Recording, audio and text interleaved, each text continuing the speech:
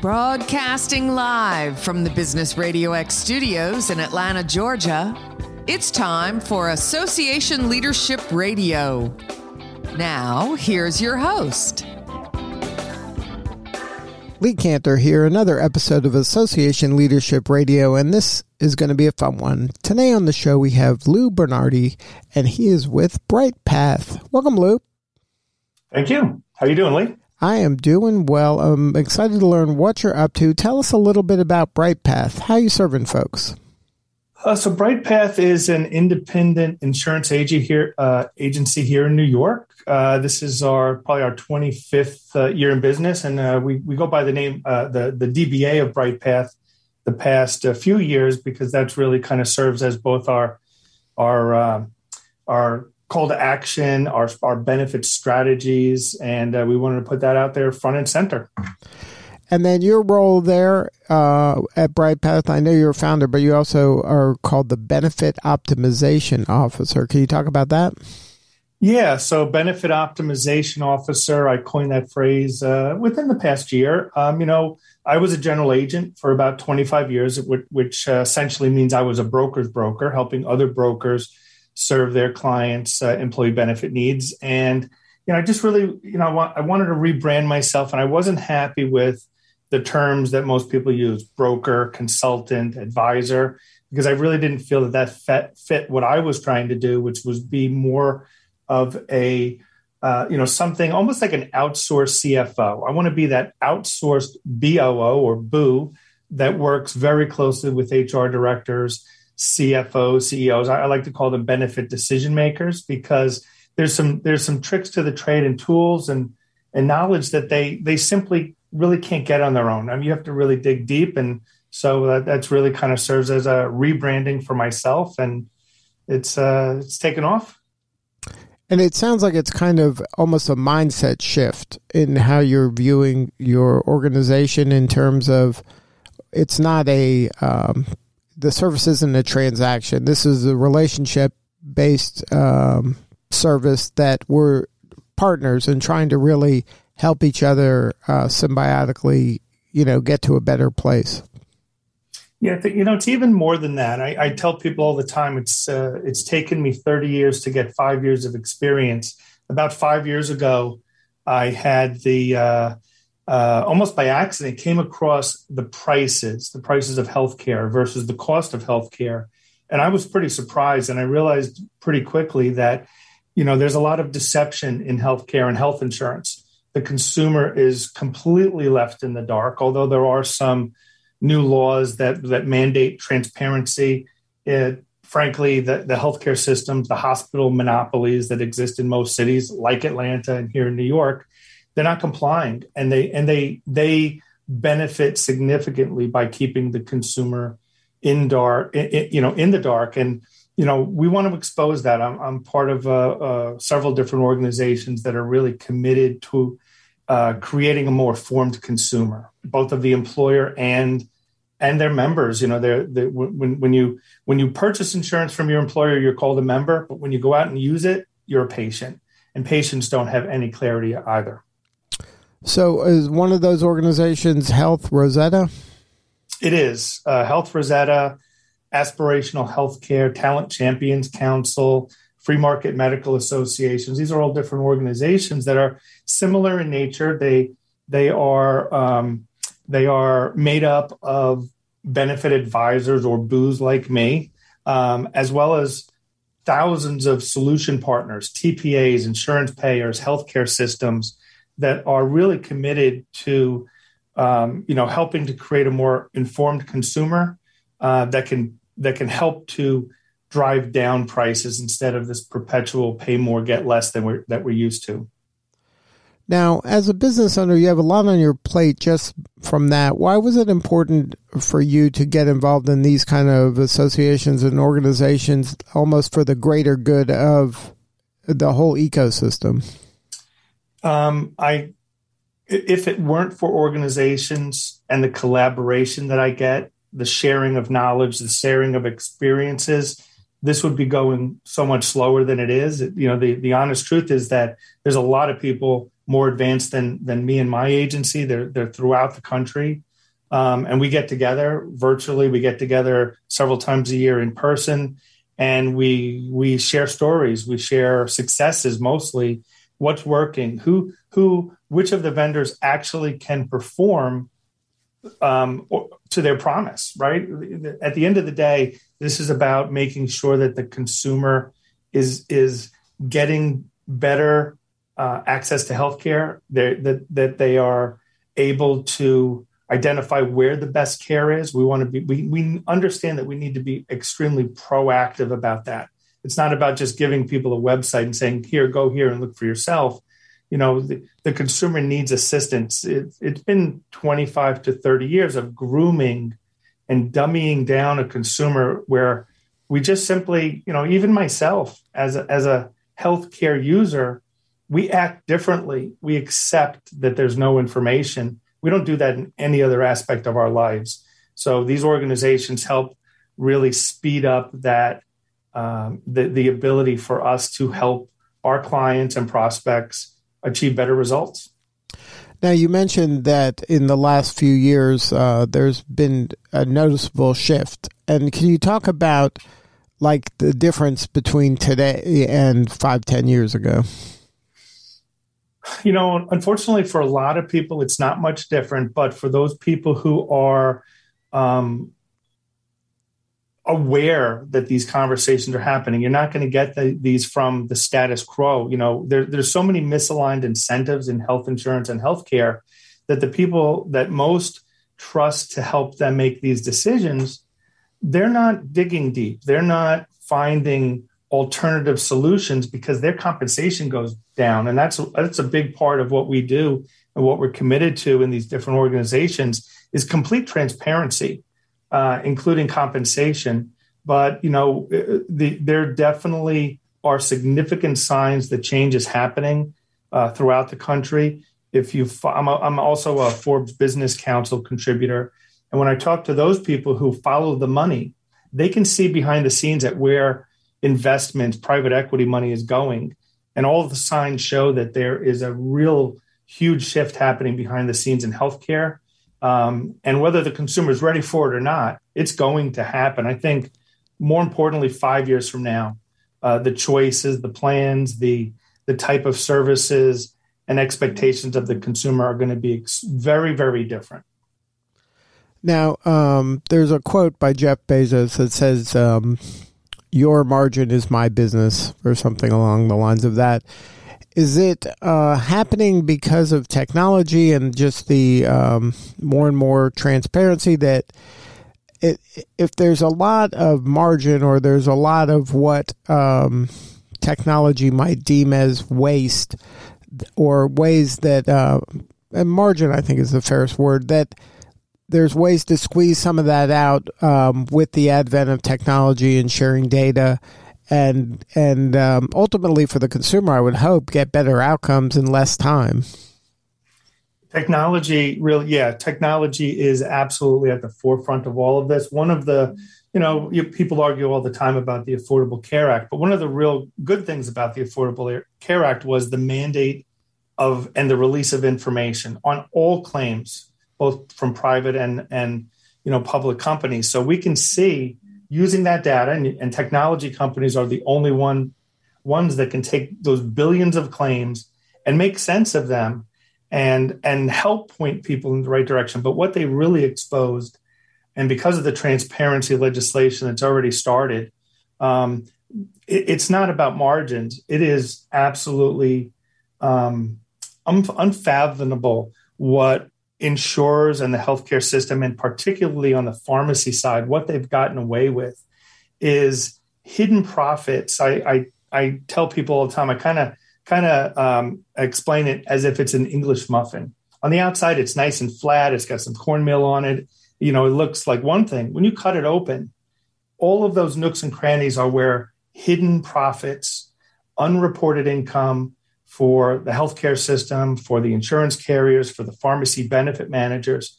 Their way of doing business is really disgusting when you think about how the toll it's taken on businesses and their employees. And it's not stopping. The data now will become more publicly available. And I think that the health insurance and the healthcare system, there's signs that they're starting to turn on each other because they know someone's going to take the fall for what these prices will expose. And they're actually trying to become one another. Insurance carriers are getting into the healthcare business by acquiring different entities, and healthcare industry is getting into the insurance business.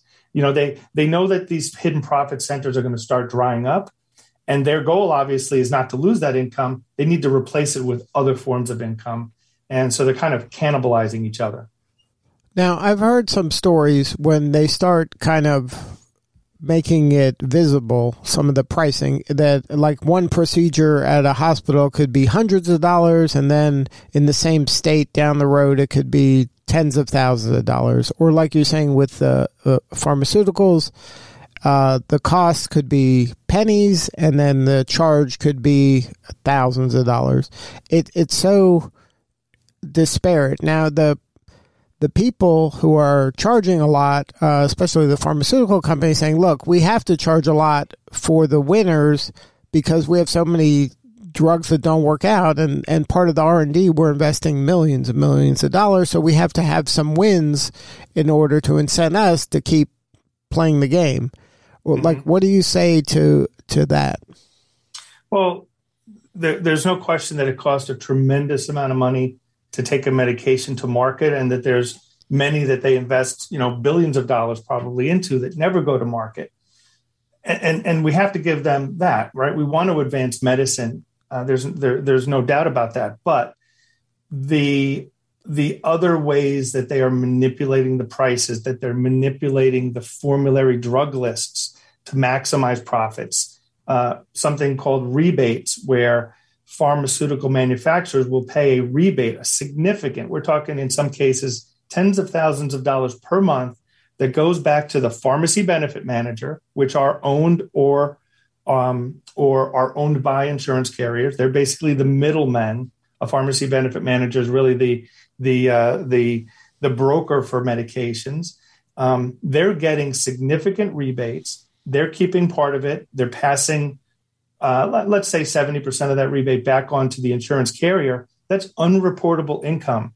So common medications like Humira and Stelara, they're twice what they need to be. And there's no reason for that, right?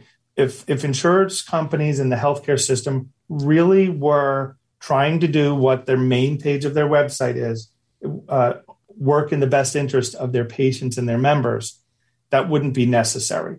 You can make a really good living being an insurance carrier or the healthcare system and still do it in an honest way, in a transparent way, and win business because you're working on the best interest of your members and patients. Now, do you think that also some of these challenges we're having in healthcare are that there's a lot of regulation around things like, the amount of hospitals in a state that's very regulated. They tell you how many they can have and how many they should have, or the ability to get drugs over in other countries and then come here. I mean, there's a whole industry now of people traveling to other countries to get medical procedures done because it's so much less expensive in other countries. Mm-hmm.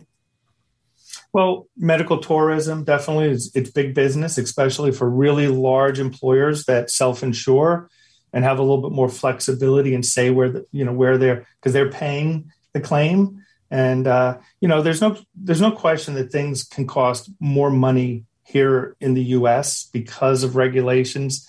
But there's I'll give you an example because we have access and some insights that most people don't. The whole healthcare system has evolved so significantly. It used to be independent doctors, independent hospitals, because they needed leverage over the health insurance companies who were kind of nickel and diming them with their fee-for-service rates. They needed leverage, so they merged initially horizontally. Hospitals merged with hospitals, and then they merged vertically. They had to take over other parts of healthcare, all the way down to the gatekeepers. And now they use those primary care doctors, those poor primary care doctors who are really suffering just as much as employers and members. And there's a significant shortage because there's such little money in primary care, and they are such an essential part of healthcare that's missing today. But they use them to drive people to where they can maximize their profits. So at a hospital, something like an MRI that costs about $200, their self-reported cost, they will charge $5,000, $6,000, $7,000 for. And only because that number is completely artificial. Your typical insurance carrier gets, let's just assume, a 50% discount, and they want $3,000. So you have to charge $6,000 to get $3,000 for a $200 procedure. And as you mentioned before, right next door, there might be an independent facility that would perform that same MRI for $600, $700, $800. And if you're paying cash, it could be as low as $300 or $400.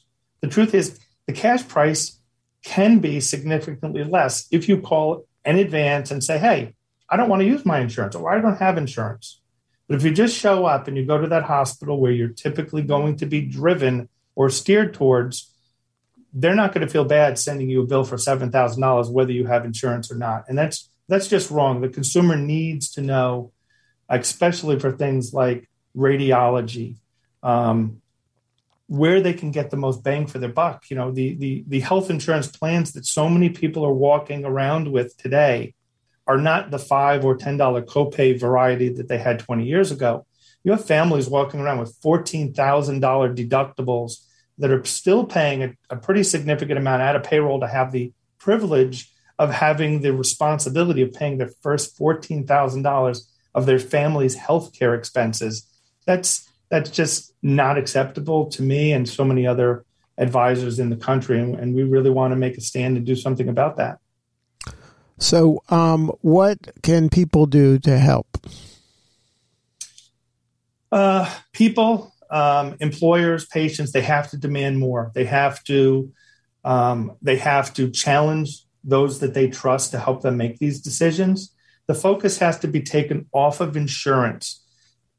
The problem is that the consumer has been groomed to think there's nothing they can do about it, that the claims are the claims, and that what they're doing is they're buying insurance. You're not buying insurance. You're buying access to healthcare for your employees.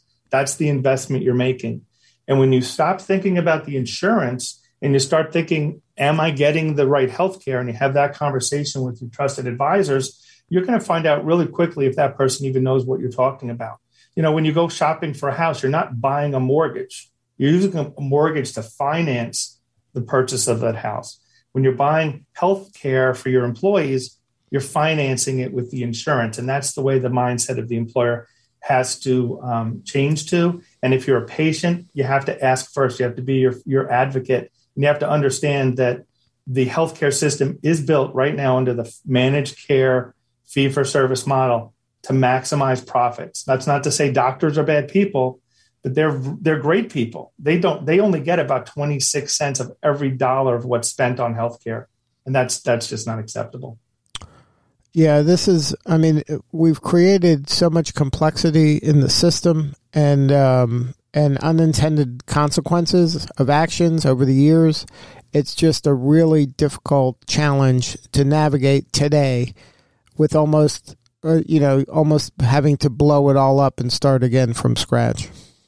Yeah, the truth is that if you have the proper plan design that's built with incentives, this is not something every employer can do, depending on your state. You can't self-insure, but you don't have to self-insure to still think of yourself as a consumer and use technology and apps and build a plan that rewards people for making the right decisions. There's tons of companies, and we work with several of them, where your typical high deductible health plan that an employer might fund with an HRA type of mechanism, right? Because they want to pay less insurance and they're willing to make a bet that their employees' healthcare costs that they would have to fund is less than that, premium savings. So there'll be a net plus.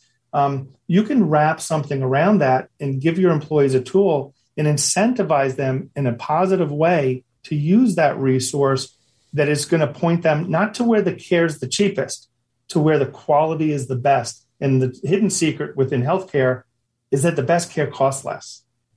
It really does. You just have to be willing to have that conversation and start thinking about yourself as a consumer and challenge the whole system. That's what will change. When the consumer takes their business elsewhere, those people that hold the reins have no choice but to change with it. And that's imperative. So how, if you look into your crystal ball, how far away are we from having a healthcare system that works more efficiently and effectively?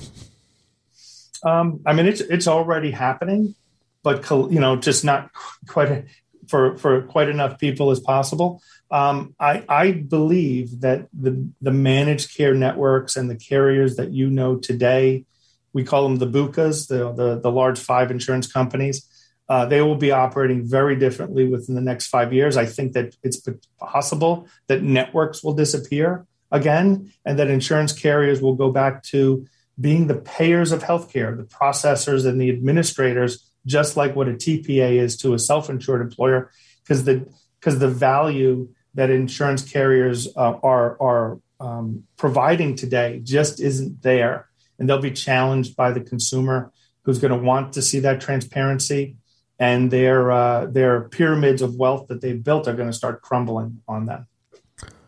Well, it'll be thanks to folks like you who are kind of looking out for the greater good and being part of organizations and associations that kind of have their eye on a true north that's helpful to more and more people. Absolutely. Thank you. And if somebody wants to learn more about BritePath, what's the website? Website is www.britepath. That's BritePath.com. All right, Lou. Thank you so much for sharing your story. You're doing important work, and we appreciate you. Thank you. Have a great day. All right, this is Lee Cantor. We'll be back next week with another episode of Association Leadership Radio.